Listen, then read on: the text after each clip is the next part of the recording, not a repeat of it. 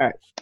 I'm tired of your okay? You're gonna stop talking trash on the DCEU, okay? I'm not talking trash on the DCEU. I'm talking trash on I will Zack smack that Snyder. fucking headset right off your Zack black face. Snyder movies specifically.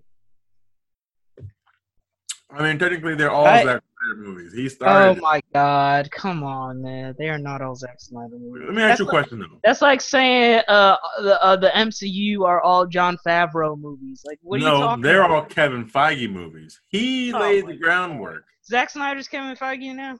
Basically. Oh my fucking God. Okay. Kind of. Okay, let me ask you a question though. Hmm. I know you saw my tweet.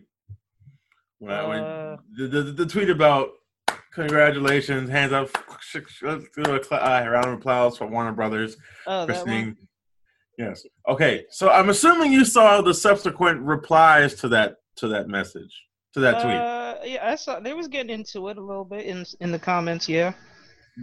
I mean, am I wrong? Or is the comedian and the Flashpoint Batman not like almost eerie similar? Yes, you're very wrong. They're not similar at all. I mean, they have like certain traits in common, but I mean, we're talking about like not like core character, but like appearance and like base level things. I mean, both middle-aged white guys, probably in their 60s, right? 60s or 70s, both middle-aged white guys or old white guys, both use guns. Yes, one is Batman's dad, and one is, but fucking the comedian is also a superhero's dad. He's the Silk Spectre's dad. Okay. This feels like a lot of reaching, to be honest. A lot of reaching? It feels like a reach. They don't even really look similar, to be honest. No, they don't look similar, but like their overall aesthetic is the same. Is it? Like when you see Rorschach and Batman, you don't think they look exactly the same, but their overall aesthetic is there. No, not even that. Rorschach looks like a detective with a mask on. Batman looks like Batman. Their aesthetics are not similar. They're similar characters, especially since Rorschach is clearly supposed to be like a parody of him. But yeah, nah, man.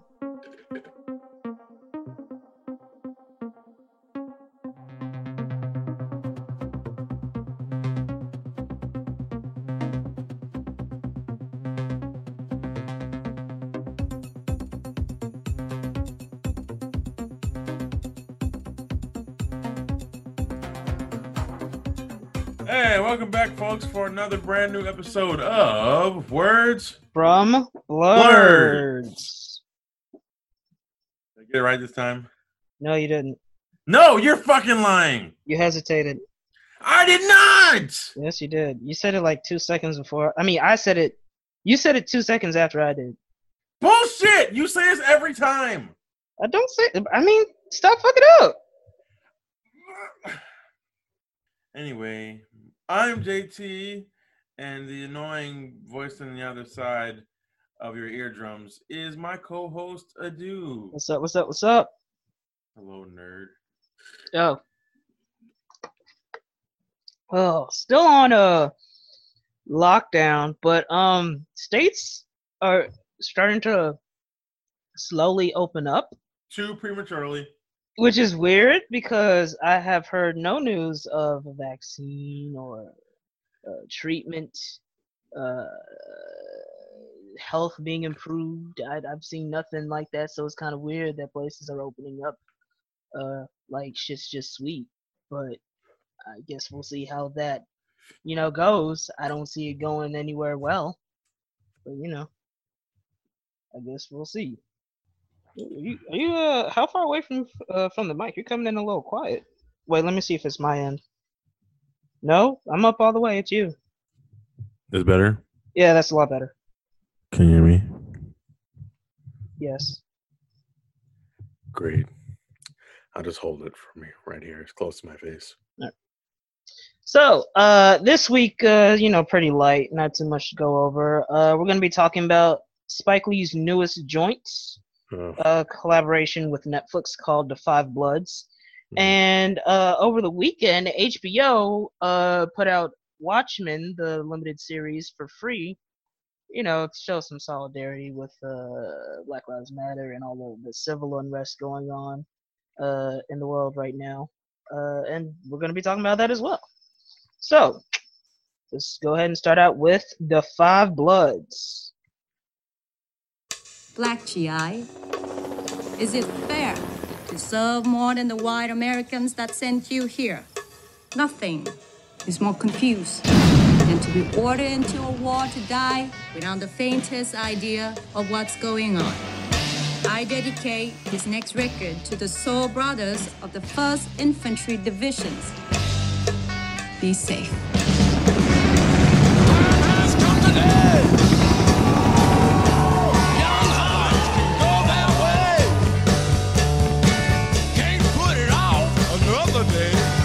Gentlemen, welcome back to Vietnam. Look what I found. Ready man in all his glory. Who was that guy? That brother was the best damn soldier that ever lived.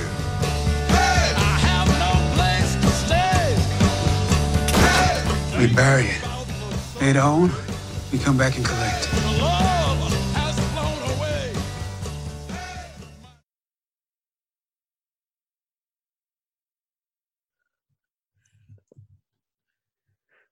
Justin? This movie was really interesting. It was. Okay, so The Five Bloods, right? It's basically a film that it has a lot of themes. It has themes of brotherhood, themes of civil rights, Redemption. Redemption, fighting for your country when your country doesn't necessarily want to fight for you. And the PTSD from that. Oh yeah, a lot of PTSD in the movie, So The Five Bloods, which stars Chadwick Boseman of It does not star Chadwick Boseman. He just happens to be. I was going to say the entire cast. He wasn't going to be the only name I said. He's just probably the most well known out of the whole cast right now. But yeah, it stars Chadwick Boseman, Delroy Lindo, Jonathan Majors, Clark Peters, Norm Lewis, Isaiah Whitlock, which if you watch a lot of Spike Lee movies, you know from saying "shit" all the time every time you see him. And Paul Walter Hauser, who I remember from that movie. It came out, I, Tonya, who I remember from I, Tonya. But so the film centers around these four black Vietnam vets who traveled to Vietnam from the States to search for gold, as well as the body of their fallen brother, Stormin' Norman, played by, as previously stated, Chadwick Boseman. Chadwick, he's looking sick these days, by the way. Yeah, I heard that he was admitted to a hospital, but I didn't know if that was real or not. Was he? I have no idea, but I would believe it. Yeah, I saw that video. I didn't know if he was like slumming down for a role or if he was feeling ill, but that was the first time I ever seen him like look his age. It was pretty alarming. I hope he's doing all right. Yeah, I hope our Black Panther. We need our King of Wakanda. Okay. Mm-hmm. All right. But it stars Chadwick Boseman as, I guess he's the Stormin' Norman. Stormin' Norman. I guess he's the platoon leader of this ragtag group of black soldiers fighting in the Vietnam War. And it starts there, and then it really mostly takes place in like the current day. I guess it's current day where they're back together. They fly back to Vietnam to find the gold, so to speak, that Stormin' Norman died with.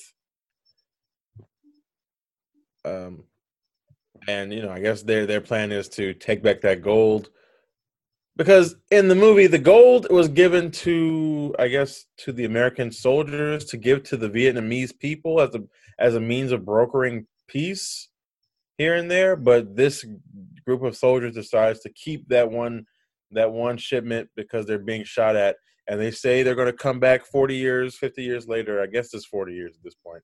Later, to dig up that gold and find Stormin' Norman's remains, as he was the one who died trying to save them and the gold. And I will say here that if you have not seen The Five Bloods yet, we will be going to spoilers. So go and watch it and then come back. And one actor that really stood out to me in this film was Delroy Lindo as Paul. His character Paul, he was an interesting character because you could tell he was the type of guy who really felt like he got the short end of the stick. Short end of the stick, exactly, in life. He's angry about how things have turned out in his life. He has a bad relationship with his son. He's the friend that is clearly suffering the most from PTSD. There's a reason for that, which we'll go over later. You can tell he's the friend that the other Bloods, they gotta like keep an eye on. I thought it was interesting for a character beat for Spike to have him be a Trump supporter, and like I see why he was, because like I said, he felt like he got the short end of the stick. He feels like he sees other people prospering and he's not, and he's a Vietnam vet, and he's like, well, I want to prosper too, And they even he wears a MAGA hat in the movie and everything, talks about how he voted for Trump. The other Bloods, they make fun of him. They're like, man, you voted for President Bone Spurs for real? And it's like, it was interesting to see how, they clearly disagreed on like a big thing like that. But, at the end of the day, they're still Bloods, they're still brothers. Because they bonded while they were over in Vietnam. So, would you say Paul was your favorite character too? I would say Paul was my favorite character. I can't think of the other guy's name. Which one? The older, I guess they were all older, weren't they? The fatter one. Isaiah Melvin. Yes, Melvin. I think he had the best lines. I only remember Or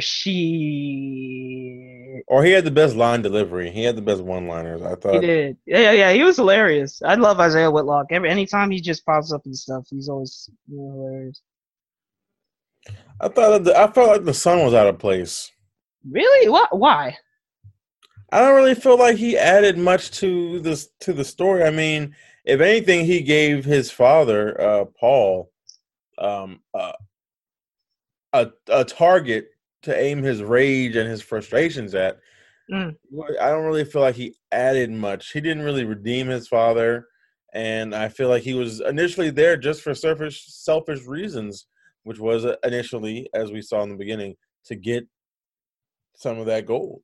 So do you think that was legit, or do you think he just said that because he didn't want to say what he was actually there for, which is to try and repair their relationship? Because I felt like he just said that just to say it. Because you could tell, like, Paul isn't exactly the type of dude to get, like, too emotional, right? So maybe he, like, said that just to, I don't know, just to avoid getting mushy, or I don't know. I don't know, because I feel like, because from what I understand, or what I remember, David, who was Paul's son, David killed his mother when he was born. Like, she died in childbirth, if I'm not mistaken. Yes. And so I imagine a character or a person to be raised by Delroy Lindo's Paul would definitely be somewhat cut off and not really care as much. Because, I mean, just from his treatment alone in the movie, for the 1 or 2, 3 days we saw of their interactions together in that one movie, I can't imagine what the relationship was like for 20-something odd years, where he'd be like honestly, genuinely interested in checking in on his father, as opposed to really just trying to cash in on something he knows his father probably mentioned a few times. It was very up and down too. It felt like 1 minute they was cool, the next, I have no son. The next, he's just worried about them again. Yeah, you're dead. It was very up and down with their relationship throughout the film. How'd you feel about Otis, who I felt was the heart of the Five Bloods? Oh, he was definitely the heart, and he was in some aspects the brains, I would say. Yeah, he's definitely like the glue that kept them all together, especially after Stormy Norman's death. Yeah, man. I feel like he was definitely I was invested in his character. I was invested in him finding the gold. I mean, Spike gave us he basically had this whole family, or his daughter he didn't even know he had, with some prostitute he's stayed friends with for decades, but he never knew she had a daughter. That I don't understand. So that subplot, what did you think of it? Like, did you like it, or? I felt like it was odd. It's somewhat tacked on. I mean, it gave us a reason to want to see him to come through it on the other side, because we want to see him begin that relationship with his daughter. Mm-hmm. But I felt like all this time, like, he's had this communication. I'm sure he's had this communication back and forth with this lady. Has he? Did they say that? I mean, I don't know. Aren't we just like assuming? I mean, it's strange that after 40 years from Vietnam, she just happens to be the person who's brokering the deal between him and the Frenchman. I don't think it's maybe he There's no coincidence contacted her when maybe he contacted her when they first heard about the gold showing up again. I don't know. I don't know. I just felt like that part didn't necessarily need to be in the movie. It was a nice anchor, I suppose, but I didn't feel it was wholly necessary. Okay. You? I also felt I didn't have an issue with it, but it also felt kind of tacked on a little bit, only because it didn't add too much to the main story. It didn't really inform Otis's character. I mean, I guess we kind of did learn a little bit more about his personality through that subplot, but it wasn't super like necessary to the main point of the film. Like, absolutely. you could argue the subplot with Paul and his son added to the main story. His PTSD, his relationships, the theme of fatherhood, all that. Because one could even say Stormy Norman was almost like a second father to Paul. Agreed. They very clearly had a bond, that maybe the other Bloods didn't necessarily share. So my question to you now, what do you think? What did you think about the flashback scenes and them being the exact same age that they were in the flashback scenes, but then at the very end, you see the photo of them de-aged and looking younger with Stormy Norman. So what do you think was the purpose of that? I've heard multiple things.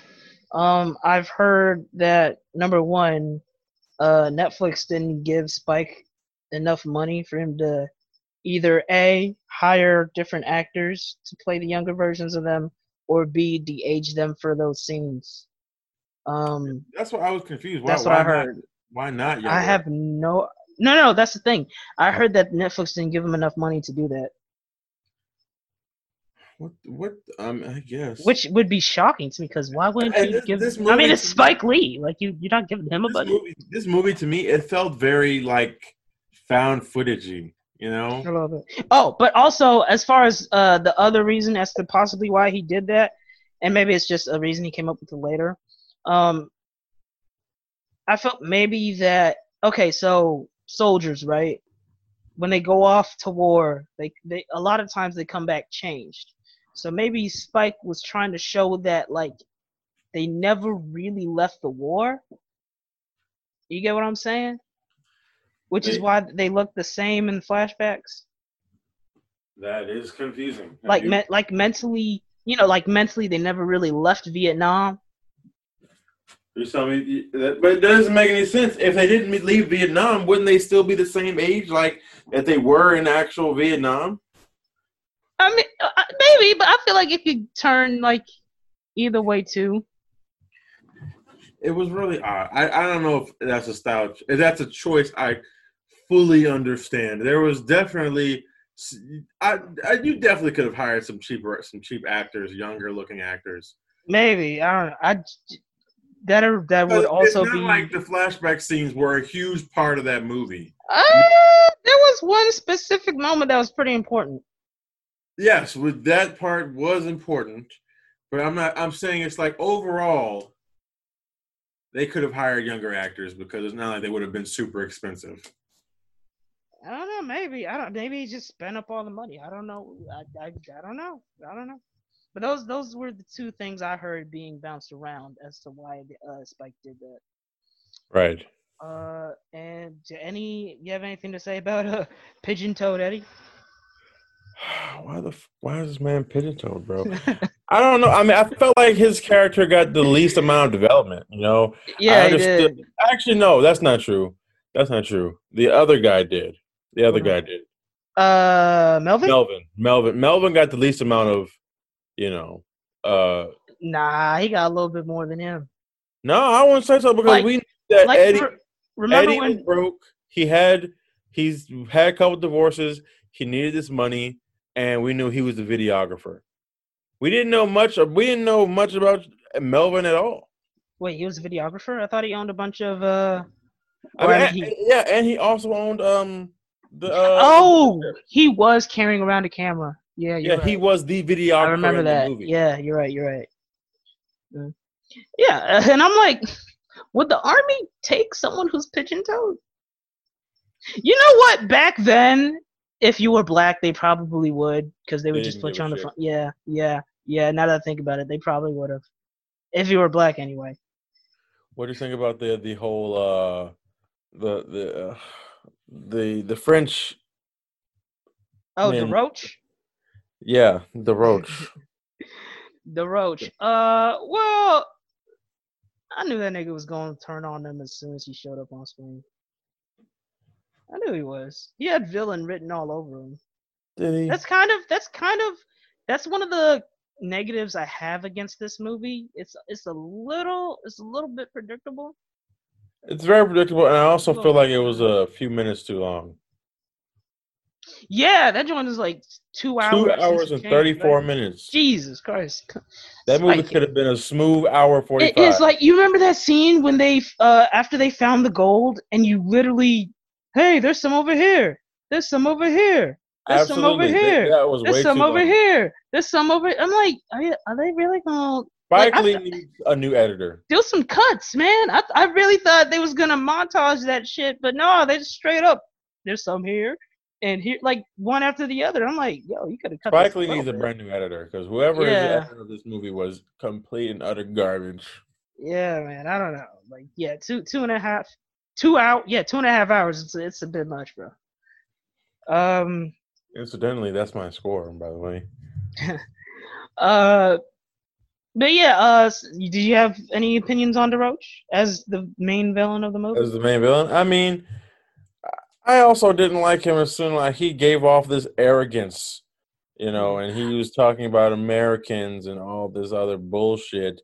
And, he wasn't wrong. I guess fucking Paul was initially the one who was calling him a Frenchman and saying, oh, the French didn't do diddly squat until America came in. And we bailed your asses out. What, you guys wouldn't be shit without us? I'm like, to me, I'm like, why is Paul even bringing up the war in a business meeting? He's that type of nigga. He's a super, America. Yeah. I was in the war, motherfucker. You ain't gonna talk shit to me, especially not no Frenchman. He's that type of nigga. I don't think I've ever seen that person with black skin in my life. I think that person you'd be surprised. Especially if they were in the armed forces, you'd be surprised. That kind of character has always mostly been a white person. You've never seen that type of character in a black. That's true. But they exist, man. They do. That's what I'm saying. Spike is shedding a light on them, and they it's crazy that. And there was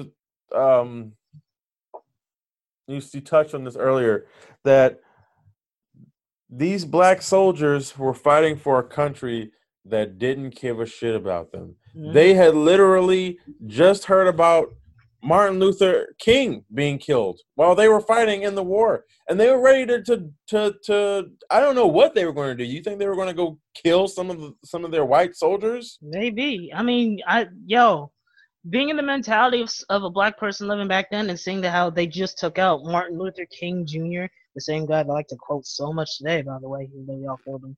But you know, I'm not. They probably wanted to. I don't know. I don't know if they knew what they were gonna do, which is why Stormer Norman had to calm them down.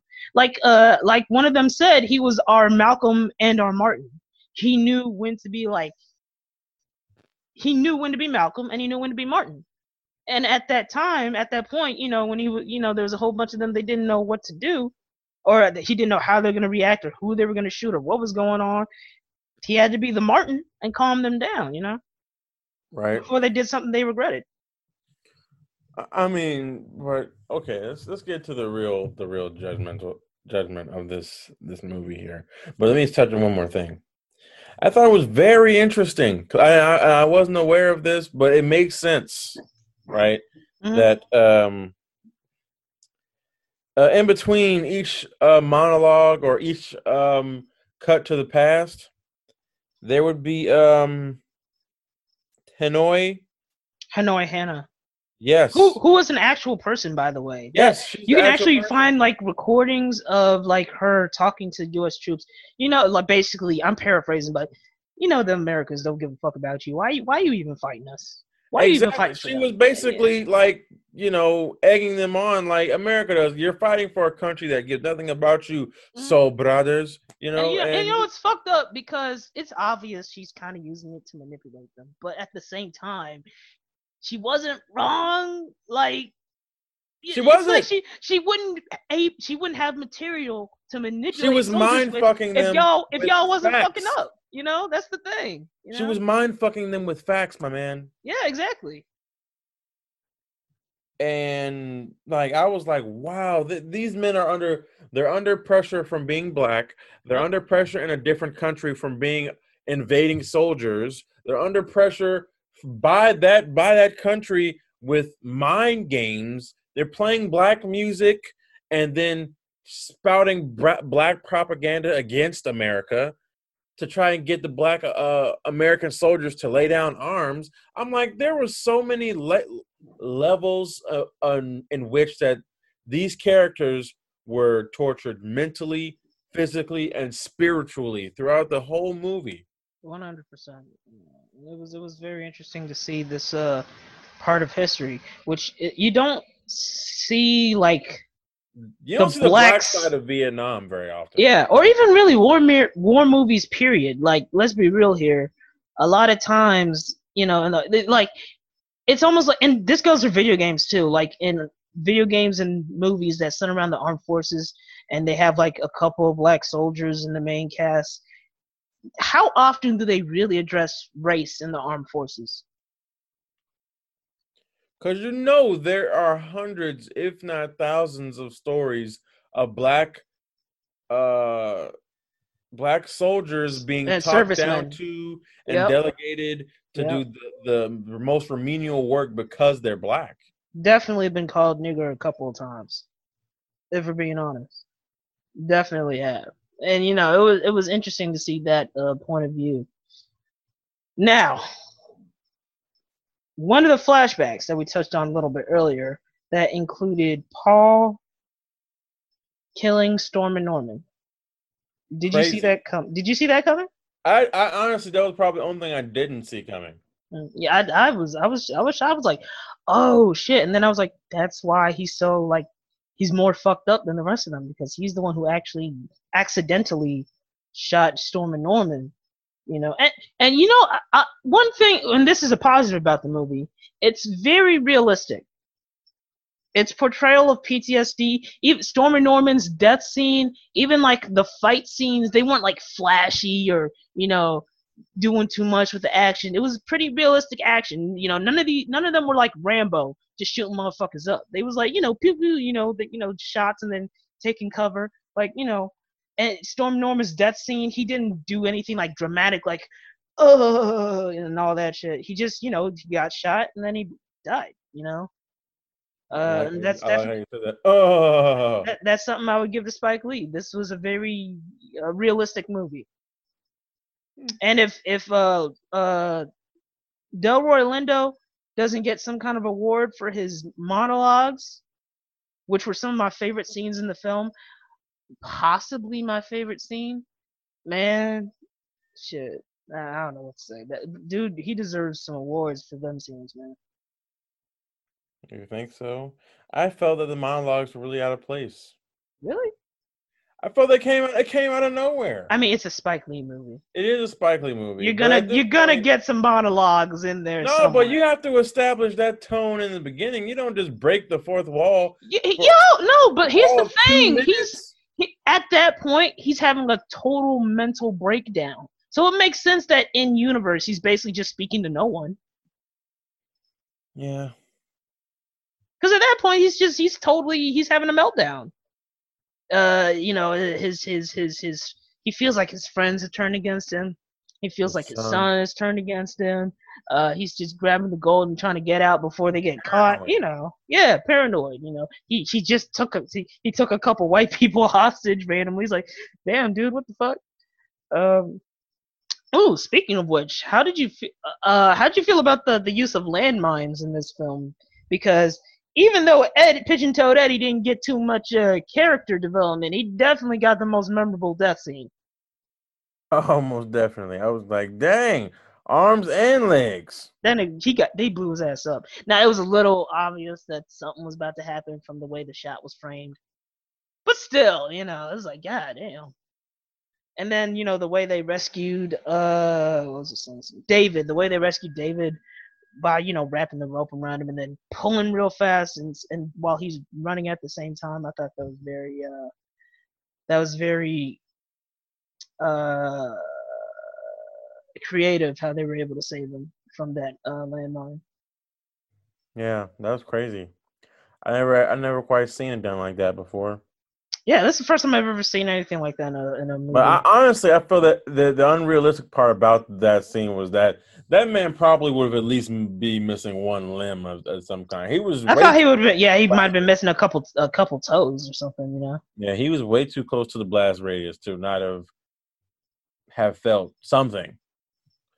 The motherfucker wasn't saved by the Flash; he was saved by some rope. Also, maybe this is a little petty. I didn't love his scene where he found the gold.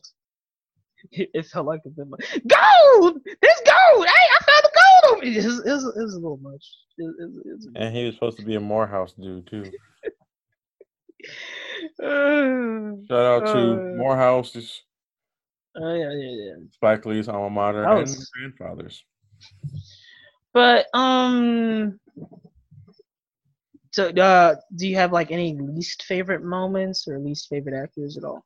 Least favorite moment? I feel like probably my least favorite moments were when they were in the bar or when they were with the, what were they, missionaries? The missionaries who were searching for bombs to defuse or whatever. Love Against Mines and Bombs. Yes.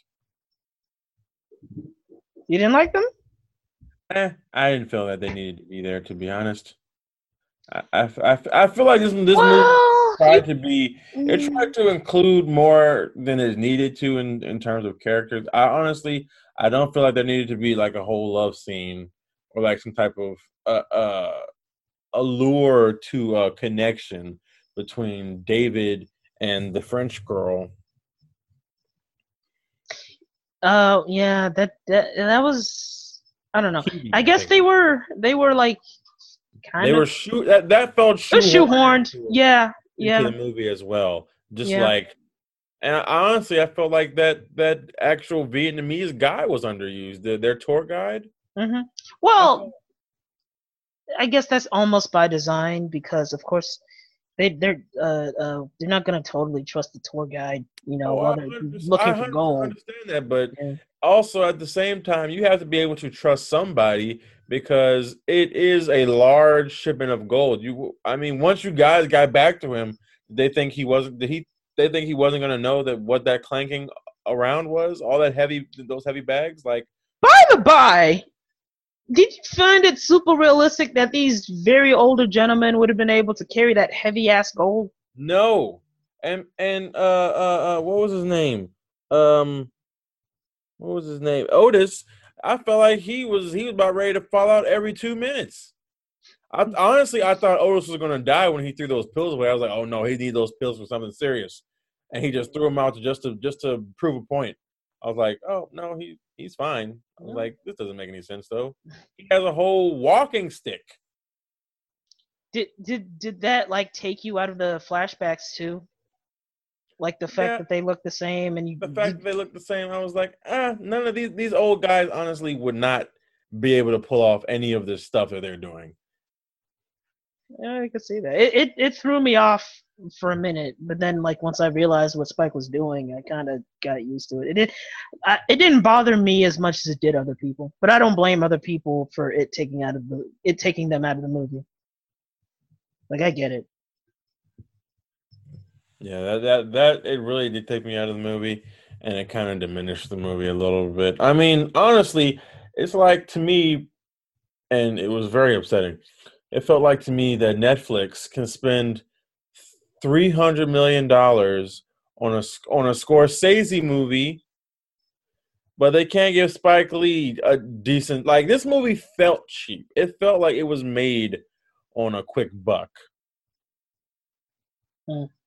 I'm just like that to you. Like the production. No, actually, it felt the opposite to me. I thought it was production-wise pretty well put together. Honestly. You really? Yeah. Like when you say it felt cheap, like what specifically do you mean? Like a lot of the camera angles, the cinematography was almost not really there at all. The way the camera was angled and framed through the whole film, or just like throughout the whole film, not necessarily the flashbacks where they kind of changed the ratio, which we didn't really talk about, but they changed the ratio. But I thought that like the present day stuff, it just felt like it was cheaply made. I thought that was purposeful. Like when Paul is having a panic attack on the boat, right? With the dudes trying to sell him the chicken.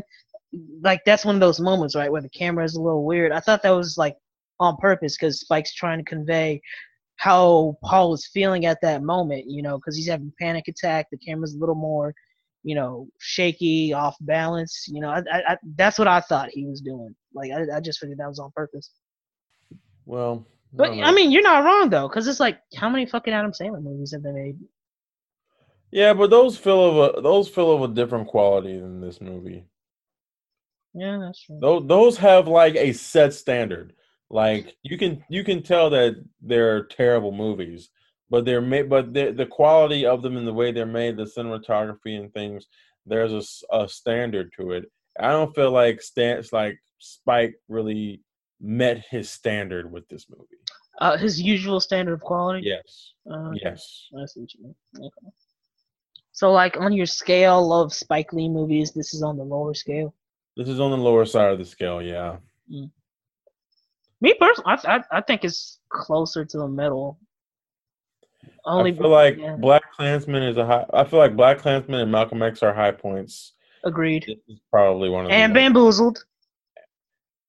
Yes, and Bamboozled. I know you don't like it because look, man, it's not his fault he couldn't get any budget for that movie, but it's good. Then don't make it.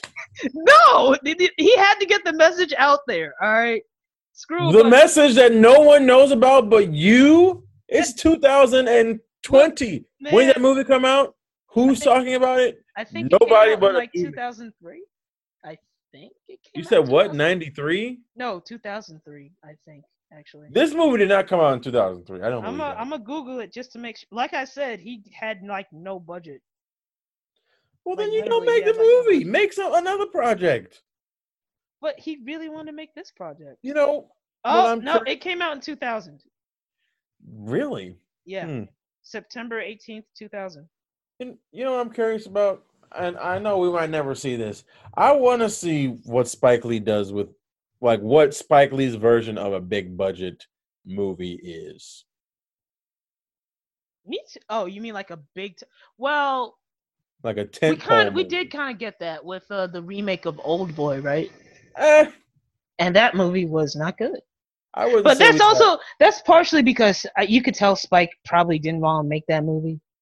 Like, I think that was one of those situations where, okay, I'll make one of your movies so you can let me make one of my movies, Right. Yeah, I think it was one of those kind of things. I don't think Spike really wanted to make that movie. But yeah. But like a big budget movie that he actually wants to make, I would love to see that too. No, I know he was supposed to make. I don't know what the character's name is, but it was some offshoot Batman from I guess he was a former Spider-Man villain of some kind. He was making some Sony Marvel movie at one point, but I don't know if he's doing it anymore. I don't know if I want to see a Spike Lee superhero movie. You're talking about Night Watch, by the way. Oh, am I? Yeah, and I don't know if I want to see a Spike Lee superhero movie. I'm just curious as to what a Spike Lee, a big. I would watch it. All of his movies are so political. Very, very. Like, that's kind of where he's in his lane. His lane he prefers to be in his political movies. Mm-hmm. Klansman was political in its own ass. All his movies have been political. Do the Right Thing, Chirac. And it's funny. I was listening, or was I listening? Yes, I was listening to a video of Eddie Murphy and Spike, and apparently Spike Lee thought that Eddie Murphy didn't do enough with his platform. He didn't have enough black people. This was in the 80s. He was like, and at the height of Eddie's fame and everything, he wasn't doing enough with his platform. He wasn't hiring enough black people in his movie, at his production company, and all this other stuff, right? Mm-hmm. And Eddie was like, "No, Spike, your realm of movie." And then the interviewer proceeds to ask, "Why do you think you guys haven't worked together?" Because Spike's realm of movies is political. Eddie's realm of movies is comedic and somewhat dramatic, but mostly comedic, because not every message and every story can be conveyed through politics. Sometimes you need to hear something through a funnier perspective or a lens. Absolutely. And so I feel like even Spike's like comedies, they're they can be funny, but I mean they're still like very heavily political. Spike needs to direct from other people as opposed to other writers, because I think he writes most of his joints. That wouldn't surprise me. And I feel like he maybe needs a new collaborator. He definitely needs a new editor. Definitely Absolutely. needs an editor. But I think he needs some new collaborators, and not everything has to be political to be one of our stories. Like all his stories, almost at the core essence, are about black people at their ghetto roots. I remember hearing someone say, I can't remember who, but I think it was like a critique of Watchmen, actually, which we'll be talking about later. Why is it when something is black, it also has to be political? Like, why can't it just be like a movie that has black people in it? Right. Like The Notebook. That's about white people in love. If there's a movie about black people and they're a couple or whatever, oh, look at that black love story and how they had to persevere and blah blah blah. White people don't. Love Jones? I think Love Jones is pretty basically a romance movie, and they just happen to be black, right? I could be wrong though. It's been a minute since I'm not saying that they don't exist. I'm saying they're far and in between. Oh, yeah, I agree. I'm saying that they exist, but mostly they're considered political or their looks at slavery. There always looks at the downside of what it is to be black, to try and make people aware that there is a downside to being black. People are so ignorant to the downside, or they put on their blinders to the downside of being black in America or in the world, that when you show that in our mediums, in movies and television, oh, it's political. Oh, they're showing us the worst side of their world, of their lives. It's never just an uplifting, regular ass story. Mm-hmm. It's always, they have to come through something. Oh, because they're black, they have to go through this. Even in Wait, have you before I say what I'm about to say, have you seen Queen and Slim? Yes. Okay, so spoilers for Queen and Slim. 1, 2, 3.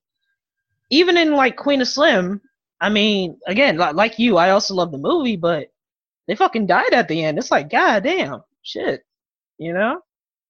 Yeah. And also in Eddie's defense, he's hired plenty of black people for his films. He's hired a lot of black people for his films. I think a good amount. I feel like, you know, at least and enough that he doesn't deserve that criticism. And in his response, he one of his responses to Spike, he said, firstly, I don't control the studio. If he's like, I'm Eddie Murphy, I can slam my fist down and say what I want. They're just gonna tell me to get the fuck out because I'm just an actor that they paid. They, my career could have been done immediately. Yeah, I hire people where I can in my businesses, but in terms of the overall business of it all, he can't do everything himself. He does what he can with his business, with his production company, but in terms of the overall casting, he tries to. But at the end of the day, it is mostly up to the studio and the budgets and the casting directors. So it's not like he wasn't trying. It's just he stayed in his lane. Where Spike Lee thought that there should be no lane to stay in. Yeah. Which, I mean, not everyone can be Spike Lee. And not everyone can be Tyler Perry. Yeah, I mean, look at Tyler Perry. Comments about the quality of the actual work aside, yeah, he very much hires black. He does. And he's very much in support of the black community, and he's very much into helping black communities get into the arts, so to speak. Tyler Perry should start like an acting company, or not a company, an acting a college. No, not acting. Not like he would teach, but I'm saying he should like start a school for this for throughout, various with professional actors teaching. Yeah, okay. Yeah, with professional actors and casting directors, not the ones who work on his shit, but like ones who actually deserve and earn the job, who are like from different parts of the business. Ironically enough, Spike and Tyler did have a little beef for a little bit, and from Spike's side, I got where Spike was coming from, but it's ironically, they had a little beef. I did as well, and what did Tyler Perry do? He named one of the studios after Spike Lee. Yeah. So I mean, I hope they're cool now. I would assume they're cool now. Okay, that's good. I think that Spike Lee came to Tyler Perry's opening of the studio. Oh yeah, he did. Yeah. But wow, we just totally diverged from the movie. I guess we might as well wrap up on The Five Bloods now. So yeah, overall, it was. I felt it was a very well done film. That was a little bit too long. All the actors did a great job. I love the story. I love seeing a perspective of the Vietnam War that I don't know if we've ever seen it. Have we? Not the Vietnam War, not that I can think of. Okay, so I thought that was very cool to see. I love how the Five Bloods, they just felt like real people. Like they felt like a bunch of old dudes that you could just like run into in real life. You got the sense that these men have like known each other for a very long time. And overall, I would probably give this movie a very enthusiastic 3.5 out of 5. Really? I give it 2.5. God damn, really? Shit. Why? Shit, 2.5? Damn, bro. 2.5, yeah, buddy. I mean, I think it's serviceable. I think the performances are good, but none of these performances are Oscar worthy, I feel. Not even Delroy Lindo? No, I don't feel like his performance is Oscar worthy. I really don't. I feel he definitely gave a great monologue. I'm not going to knock him for the monologue, but I definitely don't think that his performance will stand out amongst other movies. Did you see the after credit scene? What was the after credit scene? Well, Thanos showed up, and that. No, I'm playing. Literally, it was the cast and everyone basically going, "She." No, I didn't see that. Yeah. Later on, go back and watch it. It's pretty funny. But yeah. So that's our review of Netflix's The Five Bloods. Go check it out. And now we are about to begin our little discussion / retrospective on Watchmen. This is a sting up! Who are you? Who am I? If I knew the answer to that, I wouldn't be wearing a mask. There are people who believe that this world is fair and good. It's all lollipops and rainbows. We don't do lollipops and rainbows. We know those are pretty colors that just hide what the world really is. Black and white. Soon thou shalt save us, and we will whisper, "Come." We convinced ourselves that they were gone, but they were just hibernating. And it came for everybody.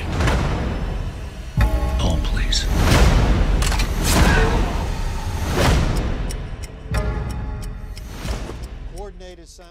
Seeing as how it's kind of come into the popular consciousness again with HBO giving it out for free.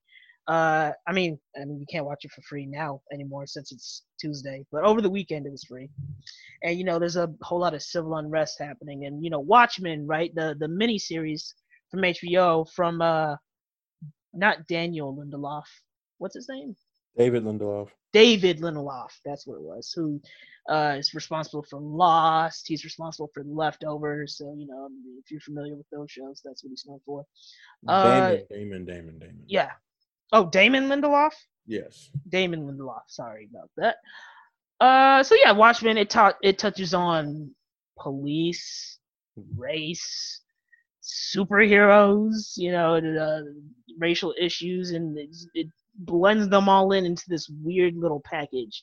And this isn't going to be like a particularly structured conversation. This is basically going to be shooting the shit on like just how we feel about the show.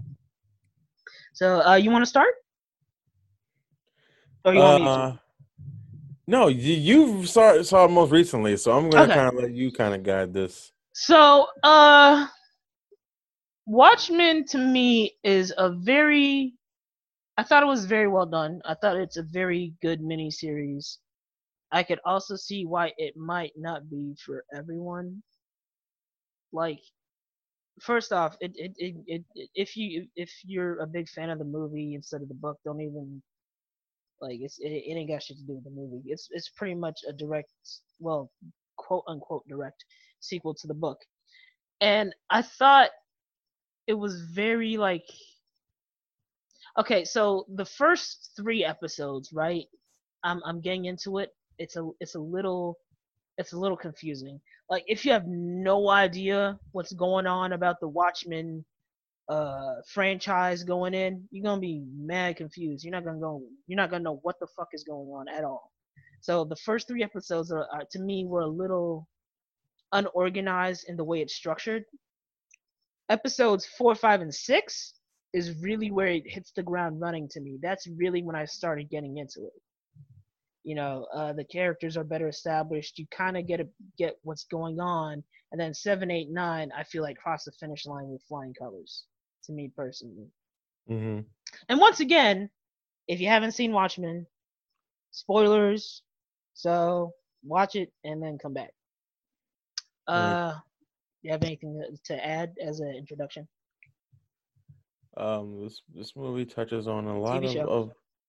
Hello? Yes. This movie touches on a lot of TV show. She said movie again. Damn it! This television touches on a lot. This show touches on a lot of themes. As we were talking about racism, the master race theory, as in who's better, whites or people who aren't white. That whole shebang, and like you said, it's not necessarily it takes elements from the movie, but it's mostly like you said, a direct sequel to the book. So things like New York blowing up, for example, or like it did in the movie, the show took a giant octopus, which is Squid. directly happens in the book. So there are certain little things that are different, and clearly there are different actors in the roles that were facilitated in the Watchmen original movie. So it is different in that regard, and it also takes place well after that. So it's more like a modernized. It takes place today, I would guess, or maybe even. Yeah, it does. It takes place today. Well, I guess now, 2019. I would say even more so the future than. Well, it's an alternate version of 2019. That's the thing. Okay. Because like where we won the Vietnam War because of Dr. Manhattan. Right. Robert Redford became president, and they got rid of the 2-term limit, right? So it creates a totally different world that 2019 is. Right. Okay, so let's talk about performances. Okay, Regina King as Sister Night. Top notch. Top notch. No complaints whatsoever. One of my favorite superheroes, actually. Although I guess technically she's not really a superhero. She's more like basically a cop in a costume. But still, close enough. Because, I mean, as far as black female superheroes, who do we really have other than, like, Thunder, Lightning, Storm, Vixen, who's Rocket's sidekick? No, Icon. Is it Rocket? Is Rocket the sidekick? You know who I'm talking about, right? Icon. Yeah, Rocket and Icon. I don't know. I don't know who. I know Icon, but I don't know who his sidekick is. You know who I'm talking about, right? Yeah. Is it Bumblebee? What? Who? Yeah, I don't know who you're talking about. I'm pretty sure it's Rocket, but yeah, so it was really cool to see Regina King as Sister Night. It's unfortunate we didn't get to see her in the costume too much, like post episode 6. Because that costume was really dope. I loved it. But it's fine, I guess. I really liked seeing Sister Night's like origin story. You see like how she became who she was because her parents got killed by not a suicide bomber because the guy lived, but a bomb that some guy set because he was upset that Dr. Manhattan helped America take over Vietnam, and Vietnam became. You know what I just realized? Vietnam plays a major role in both things we're talking about today, and that's a complete accident. Wow. You're not wrong. That is hilarious. Wow. But yeah, anyway, America took over Vietnam, and Vietnam becomes the 51st state. And, the man who set off the bomb, he's upset about that because Vietnam, which for whatever reason, I guess because, America won, and they have like a whole holiday celebrating Dr. Manhattan. And of course, you're going to have people upset about that because they're like, this nigga came through and fucked all our shit up. Why the fuck are we celebrating him? Gee, I wonder if that's analogous to anything happening today. I wonder. Celebrating people that maybe we shouldn't celebrate. That's odd. Anywho, the guy set off a bomb and Sister Night's parents died in the explosion. She becomes an orphan. She gets into an orphanage. Her grandmother, comes to take her home to Tulsa, Oklahoma, which is where the most of the show takes place. And she dies the same day she met her. Just randomly, just dead, Sister Night faced a lot of like tragedy in her life, and you can really tell how it shaped her character. It made her like stoic. She's kind of like in this show. She's kind of like the closest thing to Batman, I would say. Sister Night. Yeah, orphan, stoic, no powers, vigilante. Well, I guess not. Wears all black. Top, but yeah, huh? Oh yeah, wears all black. Yeah, so it's probably the closest thing to Batman we have in this show. And I really loved Regina King's performance. And again, like I said, we're gonna be talking about spoilers. the love story she has with Cal / Dr. Manhattan is one of the best love stories I've ever seen. Yahya Abdul-Mateen did a great job with Dr. Manhattan. Yeah. I mean, at first the voice wasn't quite there for me when he was doing like the kind of disassociated Dr. Manhattan voice, but it grew on me, and the overall appearance was fine. I really wanted to see what he did. So if I'm understanding right, he was a white man who changed his appearance to be that of a black man. Yes. They steal from us all the time. I mean, he did it for his out of curiosity wife. So it's like he did it out of curiosity. He's like, I wonder what. It wasn't out of curiosity. He was like, well, what would you feel comfortable with?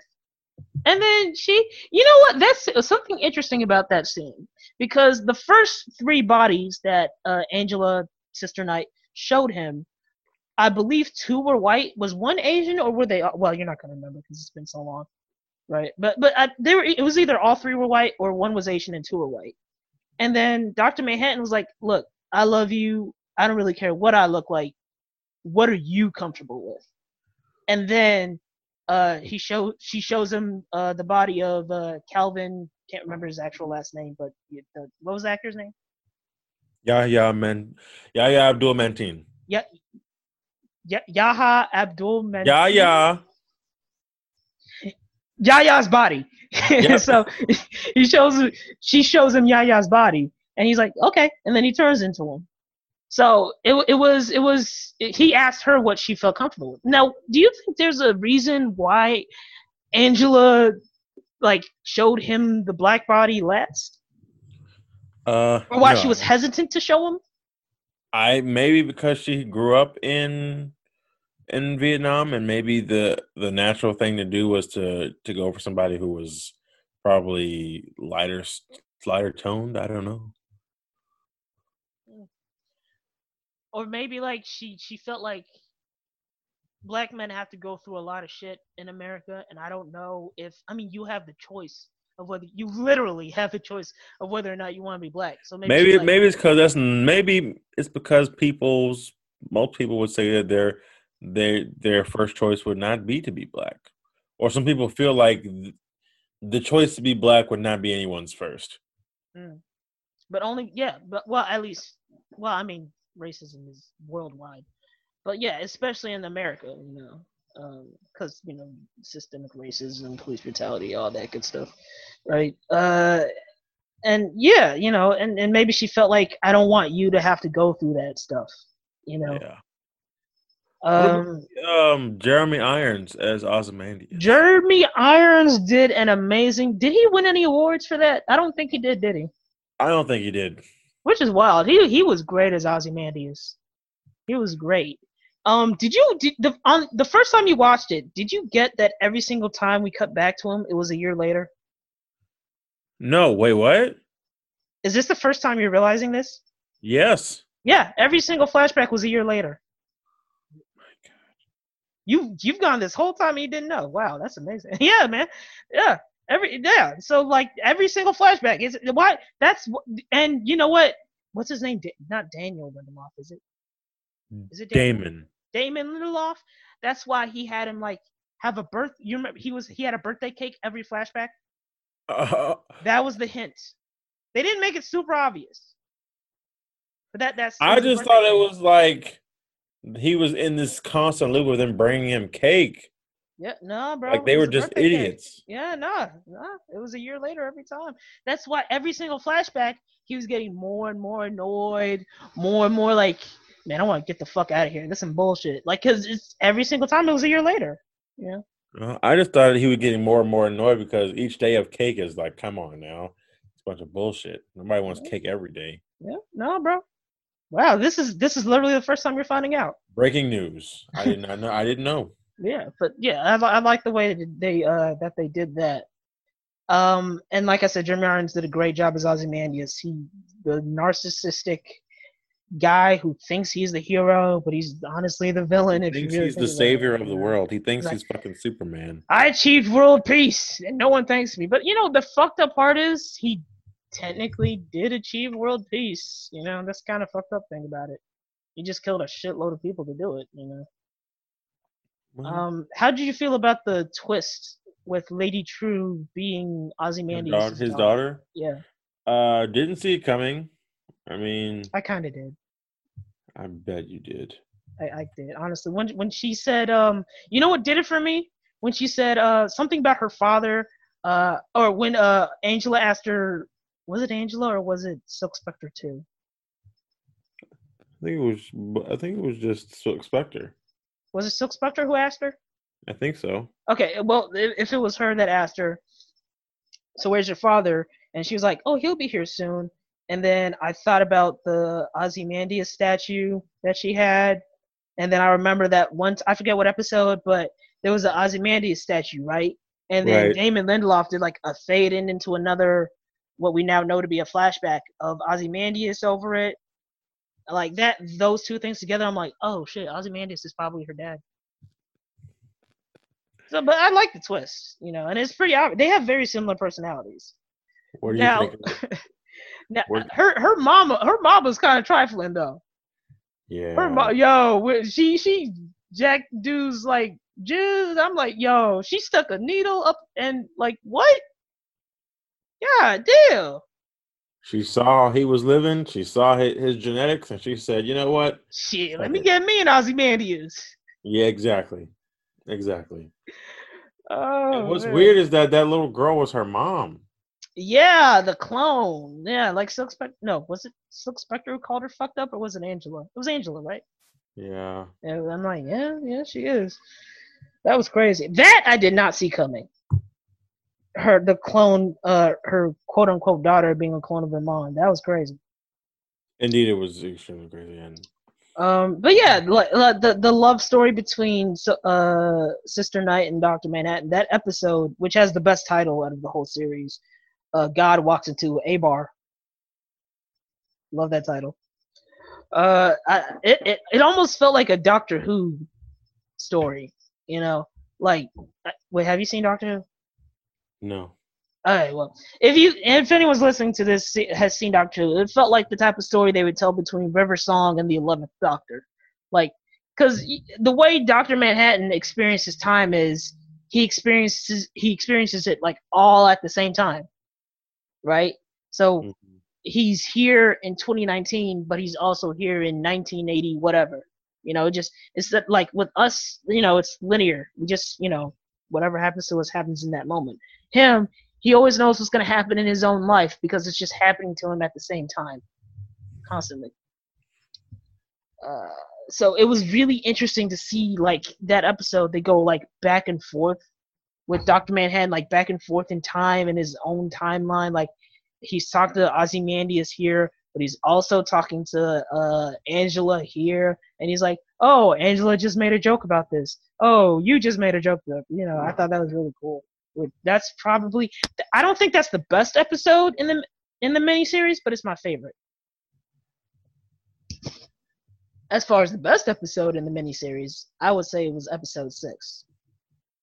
What happened in episode 6? That was the episode where Angela OD'd on nostalgia, which is a drug. Oh, yes. Yeah, that's a drug that allows a person to experience past memories.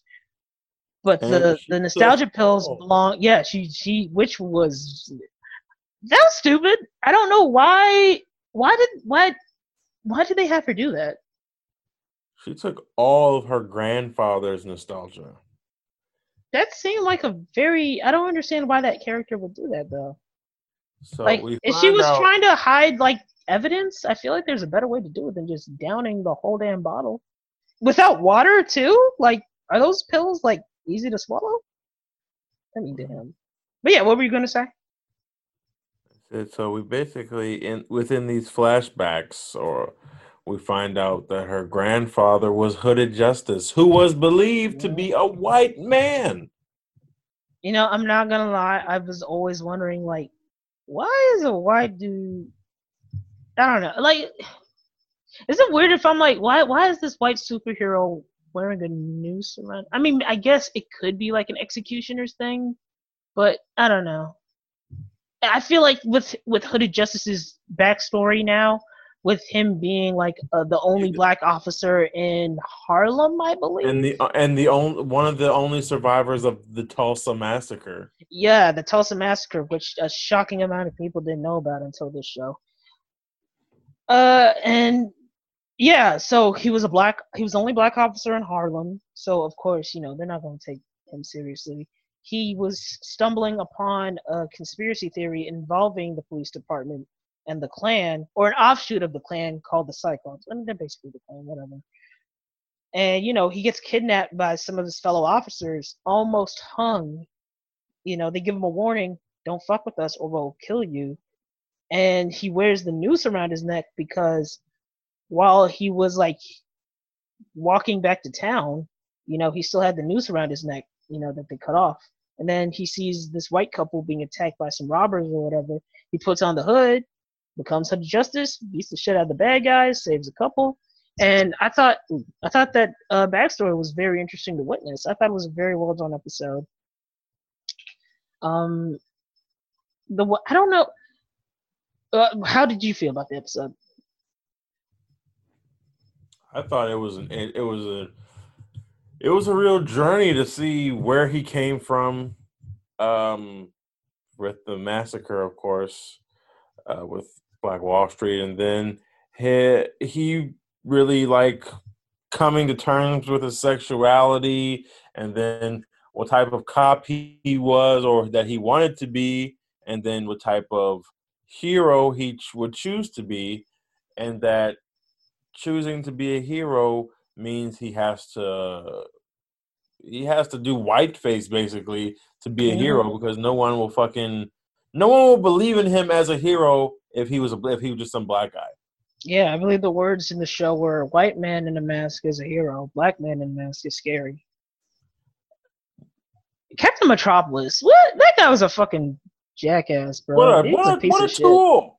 So let me get this straight. So you can fuck this nigga. You ain't gonna help him solve. This nigga's literally on top of a conspiracy involving the Klan and which, by the way, that plan was fucking wild. Using a movie projector to brainwash black people into attacking each other. That's fucked up.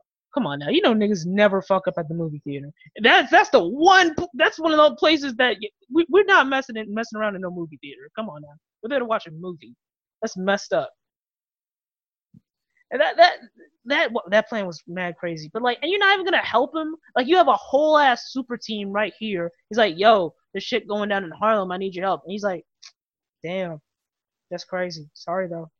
What? I feel like Lindelof did that to show how sometimes, because Captain Metropolis was a gay white superhero in. Do you remember what year it was? Was it the 50s? I think it was okay. We'll say the 50s, right? 40s, no, maybe in the 50s. Yeah, 50s. Who was in this I guess not really. This man was 100 and something years old by the time he in present day. Yeah, so probably 50s, 60s, whatever.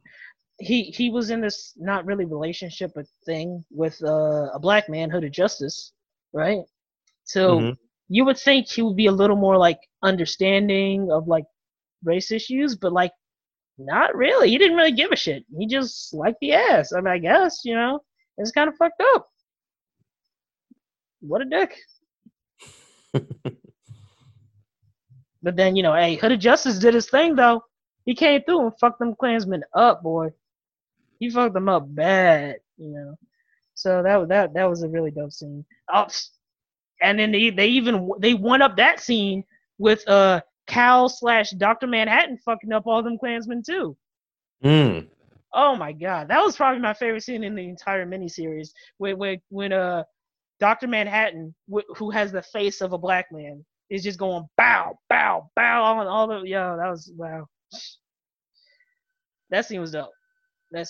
And even the scene before that was dope. When you see Angela, right? I mean, she's taking on the 7th Cavalry, which is basically the name for the new Klan in Watchmen. She's taking them on by herself, and she's like, hey, maybe I'll die, maybe I won't, but I'm gonna stick up for my husband, And that was like Dr. Manhattan said. He said that this is the moment where I fell in love with you.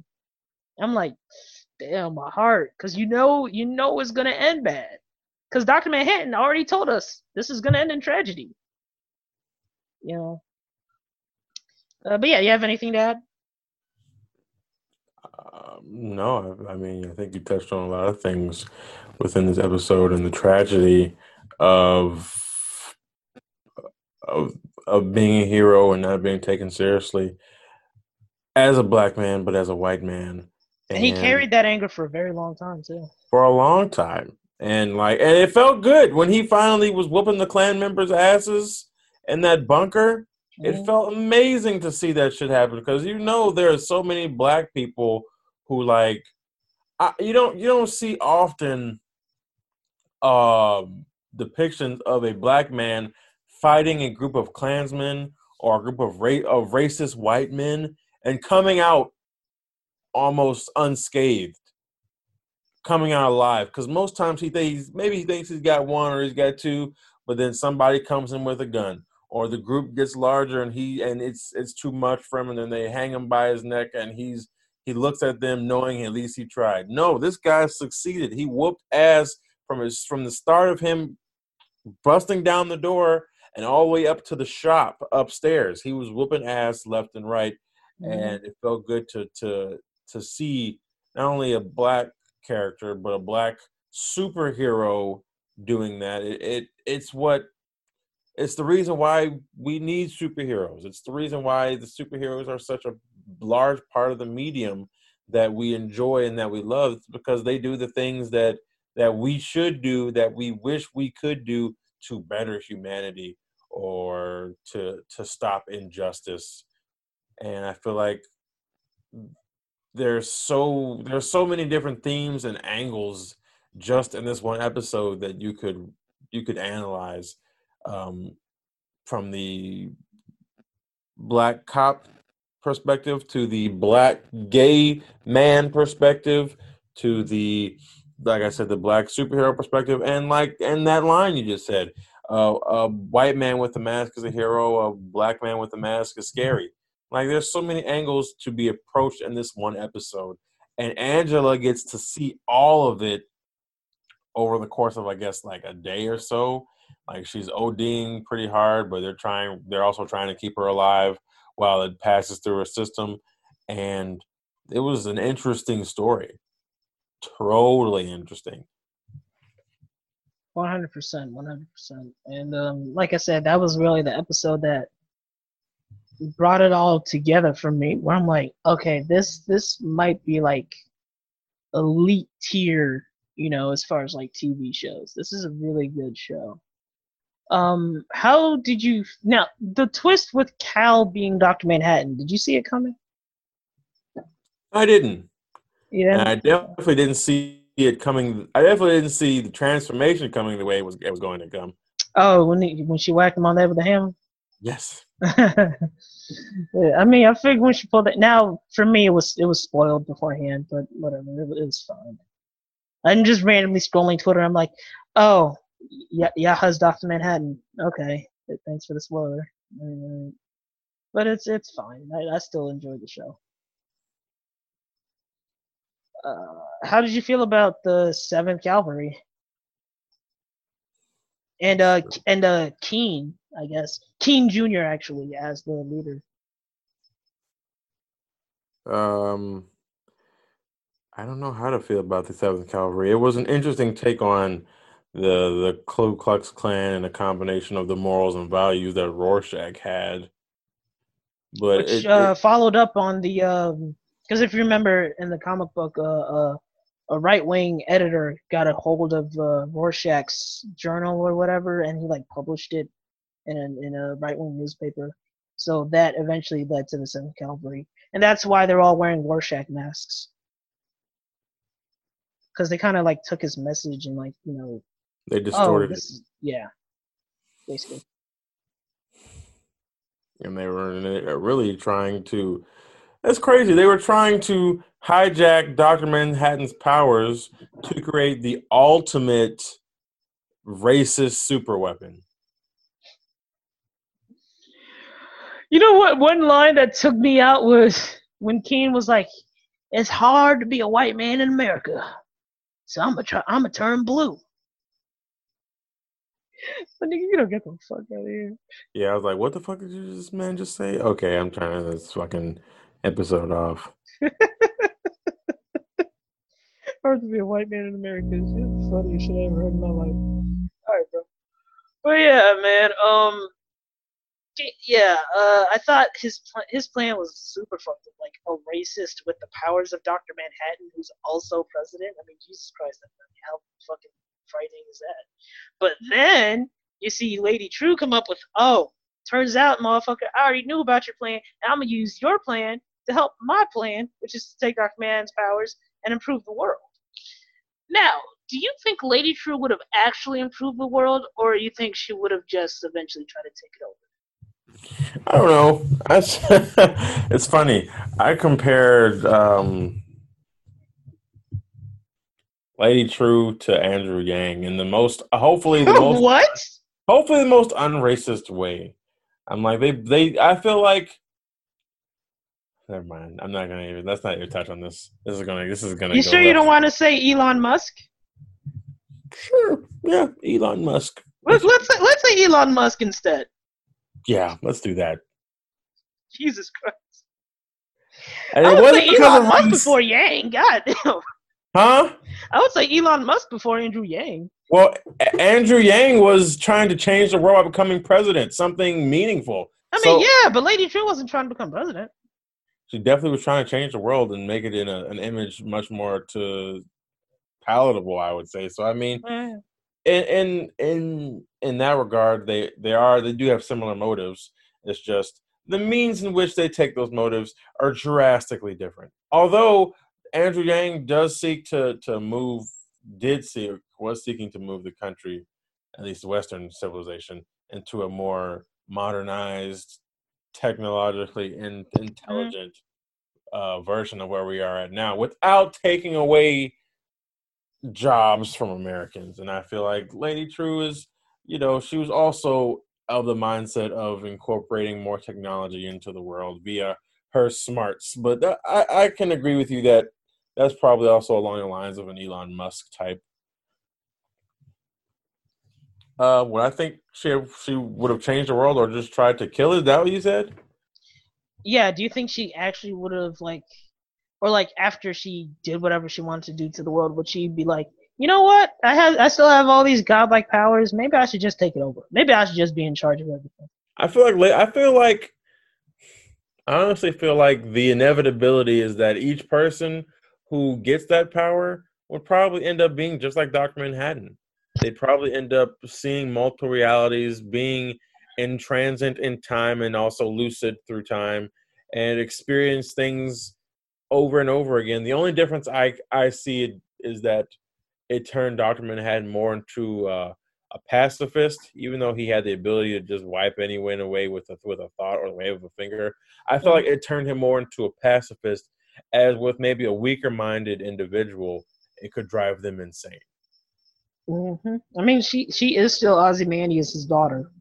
Yes, and so I automatically assumed, and because of her intelligence and her knack for building things that she clearly inherited from her father, John, Dr. Manhattan, he was a nuclear physicist, I believe. So he was already pretty decently smart. So he understood the variations of time and the variations of physics, and so his mind was already open and aware of some of those things. So going into it with powers and abilities, I feel Lady True probably would have gotten lost in the sauce, to be honest. She probably would have thought, just like John does, that nothing she would do would be inevitable, because everything is inevitable when it is time. I agree. How do you feel about the line that Hooded Justice said about Dr. Manhattan, where, and I'm probably going to get the quote wrong, but he said something along the lines of, he had a lot of power, it's just a shame he didn't do much with it. What do you think that? What do you interpret that to mean? What do you think he meant? Well, I think what Lindelof was trying to do with that line coming out of Hooded Justice was kind of speaking about how a lot of people can often have the power to do something, but for one reason or another, they just don't. I mean, that could be said about a lot of that could be said about presidents. That could be said about elected officials. Maybe actors, athletes with platforms that they could use to like aid social justice or whatever. And for whatever reason, they just choose not to. But yeah, I figured that's what that line was talking about. Yeah, I agree. I mean, I feel as though Dr. Manhattan literally had power to bring about, I think, unlimited wealth and peace across the entire world. This man literally, I mean, could have everywhere where there's resources, he could have doubled those resources. Like the argument with Thanos, right, is that he thought that the population of the world was not the world, but the galaxy, the universe was too large. He thought population was too large and there wasn't enough room. Instead of cutting the population of life in half, you doubled the resources. Actually, I've read a theory. I don't know. I don't even remember where I read this, but I read it might be bullshit. But I read that someone said that the reason he didn't do that is because he can't. The way the stones work, he can't just make something out of nothing. Which I'm like, but doesn't he have the reality stone? Doesn't that allow him to do that? I don't know. It literally allows him to do anything. Yeah, I was like, I thought that was bullshit. Mind can think of that can change reality. Anything you can think of in your mind that you can change reality is what the stone is for. Okay. It brings that to reality. Yeah, okay, that's what I thought. Okay. But yeah, I agree, man. I mean, this nigga literally created life on one of Jupiter's moons. Which, by the way, having him literally be able to walk on water is a bit on the nose, Lindelof. I mean, come on. Like, this nigga literally made his own version of Adam and Eve. It's a little bit on the nose, just a little bit. But I ain't gonna hold you to that. Overall, I thought it's a very good television show. Do you think it lends itself for a second season, or do you think it's fine and contained where it's at? If we never get a second season, which, by the way, that last scene where, and it's funny, the egg was actually a motif throughout the entire show, but damn, I got to go through a whole thing to even explain that. Okay, so Dr. Manhattan on their date shows that he could like put his power into an egg, and like if someone were to eat that egg, they would get his powers. Blah blah blah. So fast forward, Dr. Manhattan dies, and there's a little hint. He's like, "Watch the eggs," and then she like drops the eggs or whatever. But there's one egg that's not broken, so it's implied that it's possible that Dr. Manhattan put his powers into that egg, and Angela ate the egg, and then the show pulls Sopranos where they cut off right before we see if she can walk on water. I love that ending. I'm okay with not ever knowing. I'm fine if we get a season 2. I'm not complaining, but I'm fine if we never do. Okay, one person or at least one character we didn't talk about. Looking Glass. Yeah. Looking Glass. I liked, and I love this actor. Hold on, I'm looking up his name right now. Tim Blake Nelson. Yep. He did a great job as Looking Glass. He's almost like you watch King of the Hill? Yeah. He's like the Dale Gribble of this show. He's very paranoid, which you could see why, because he was on ground zero of the incidents, the giant squid attack that like killed everyone around him in New York. So you get why he is the way he is. The show informs you. And Tim Blake Nelson, I feel like, is a very underrated actor. He's an underrated character actor for sure. Yeah, he's the only thing I've seen him in where I didn't like him was Phantom Forstick, but that wasn't his fault. You know, it is what it is. Tim Nelson was in that? Oh, yeah. Yeah, he was. It was kind of a small part, but yeah. That and The Incredible Hulk. MCU Incredible Hulk? Yeah. Oh yeah, he was. He was The leader. the leader. They Yeah. call him the Mandarin. Actually, I was about to say the Master, but that's the wrong show. That's Doctor Who. But yeah, Whoever the leader is in the MCU. they actually filmed a one shot that explains it. You can look it up later. But yeah, they explained it, but you gotta look for it. But yeah, man, he did a great job as Looking Glass. You really felt for his character. I like the little hint they did. Like, okay, so there was an episode where the ending is you just see the 7th Cavalry going to his house, obviously there to kill him. And then the next episode, when they come back, you see that one of the 7th Cavalry is missing their masks, which leads to another episode, like, what, 2 episodes later in the last episode, where it's like, oh, he's undercover trying to stop them or figure out what's going on, and then he saves Silk Spectre. Who, by the way, that's another person we gotta talk about. And save Silk Spectre. So I thought that was really cool how they did that. You know, with the whole, you know, oh, this cavalry person is missing their masks. So okay, look, we know where Looking Glass is. Yeah, he's excellent performance. He's very underrated. I feel like he was this series' Rorschach. Really? In what way? Yeah. What way? Well, I mean, Rorschach was a detective. Looking Glass was he was a police officer who happened to also be a detective he's Detective Looking Glass, really. And both were, I won't say Looking Glass wasn't homeless. Both were paranoid, both, I think, possibly schizophrenic, and both wore masks. Mm.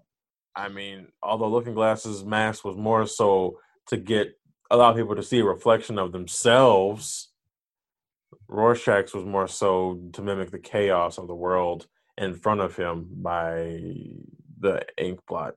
I want to ask you this. Yes. Do you think, because the show kind of implies, I don't know if they imply it as a power or if it's just something he can do. They imply that he's very good at telling when someone is lying. Mm. Do you think it's bullshit though? Because remember when that lady who he was trying to fuck, that's, you know, I mean, he was, but like she tricked him like into like trapping him with the 7th Cavalry. Mm-hmm. He couldn't tell that she was like setting him up. Do you think maybe it's bullshit that he actually can't? I just think maybe he's just really good at reading people. Mm.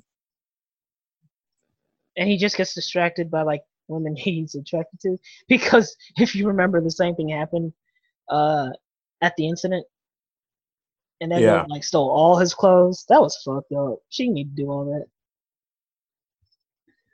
So okay, so he's just good at reading people. Agent Laurie, aka the second Silk Spectre,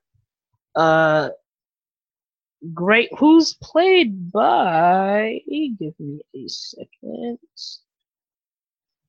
Carla Gugino? Did I say no? Carla Gugino was from the original Watchmen movie. Ah.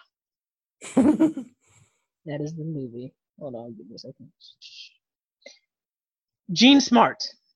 Okay, yes. That's a much easier name to say.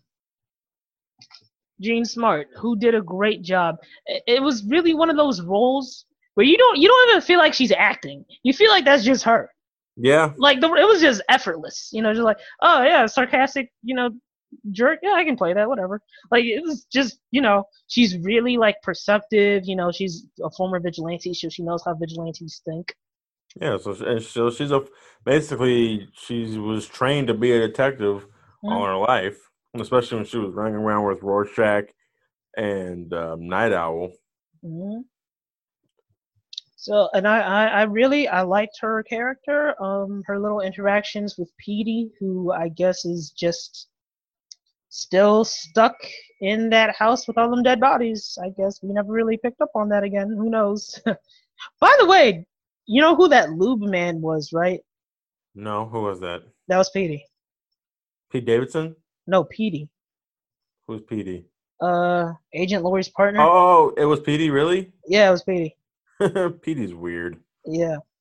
There's another Lindelof. Again, they never confirmed that in show, but if you look it up, it was Petey. You know, you remember the Peteypedia, right? Like his little like notes thingy. They actually put that online. Like HBO put that online. Oh, really? Yeah, like as a little like add-on to the show. So if you want to, you can read it, and you know, it gives you more insight into the events of what happened in the show. So if you're a fan of the show, go check that out. So yeah, I loved her character. Just wrap everything up. Overall, I think it's a very well done program, but I could also see how the first 3 episodes could alienate someone because you have no idea what the fuck is going on, and if you don't care to find out, then you'd probably be alienated. But if you're interested and you're like me, you're like, I really want to know what's happening in this show, then I feel like it's worth the wait, and I would have to give it a 4.5 out of 5. I can give it a straight 5. Excellent series. It takes itself seriously, but not too seriously. There's great amounts of drama. They're very different from the Zack Snyder film, but it's got its own unique flavor. It takes its own time period. It's bound to the story of the past, but it builds on it with its own sort of narrative. And we really just like focus on the black aspect of being a superhero and what it's like in the past tense, or what it was like in the past and what it's like today. And necessarily, I feel like being a black person every day is like taking your life into your own hands, much like a vigilante does every night, every day. A black person has to do that every night, every day. We take our lives into our hands because within the world we live in today, just going outside or even being inside your own home could get you killed. I mean, yeah, you know, we like you said, we see that today with everything that's been going on lately. You know? So this show is very timely and very arguably ahead of its time. But well, I mean, I guess not really, because the shit. I mean, it hasn't ended at any point, you know. So I guess yeah, it's very timely. We both highly recommend it. And so if you haven't seen it, it's a little too late to see it for free. But hey, you know, give it a watch. Give it a watch. It's enjoyable. It's not for everybody. They will piss some people off. I definitely think it already did when it first aired. But why is Dr. Manhattan black now? He was blue. Why would you make a perfectly blue character a black guy? You make me mad. What is Rorschach? Shut, like, nigga, just watch the fucking show or don't. Goddamn. What is Watchmen political now, nigga? Watchmen was everything always political. Is when you think about it. Everything is. Alan Moore is the most lefty ass motherfucker. Like, what? Do you know who Alan Moore is? Like, what are you talking about?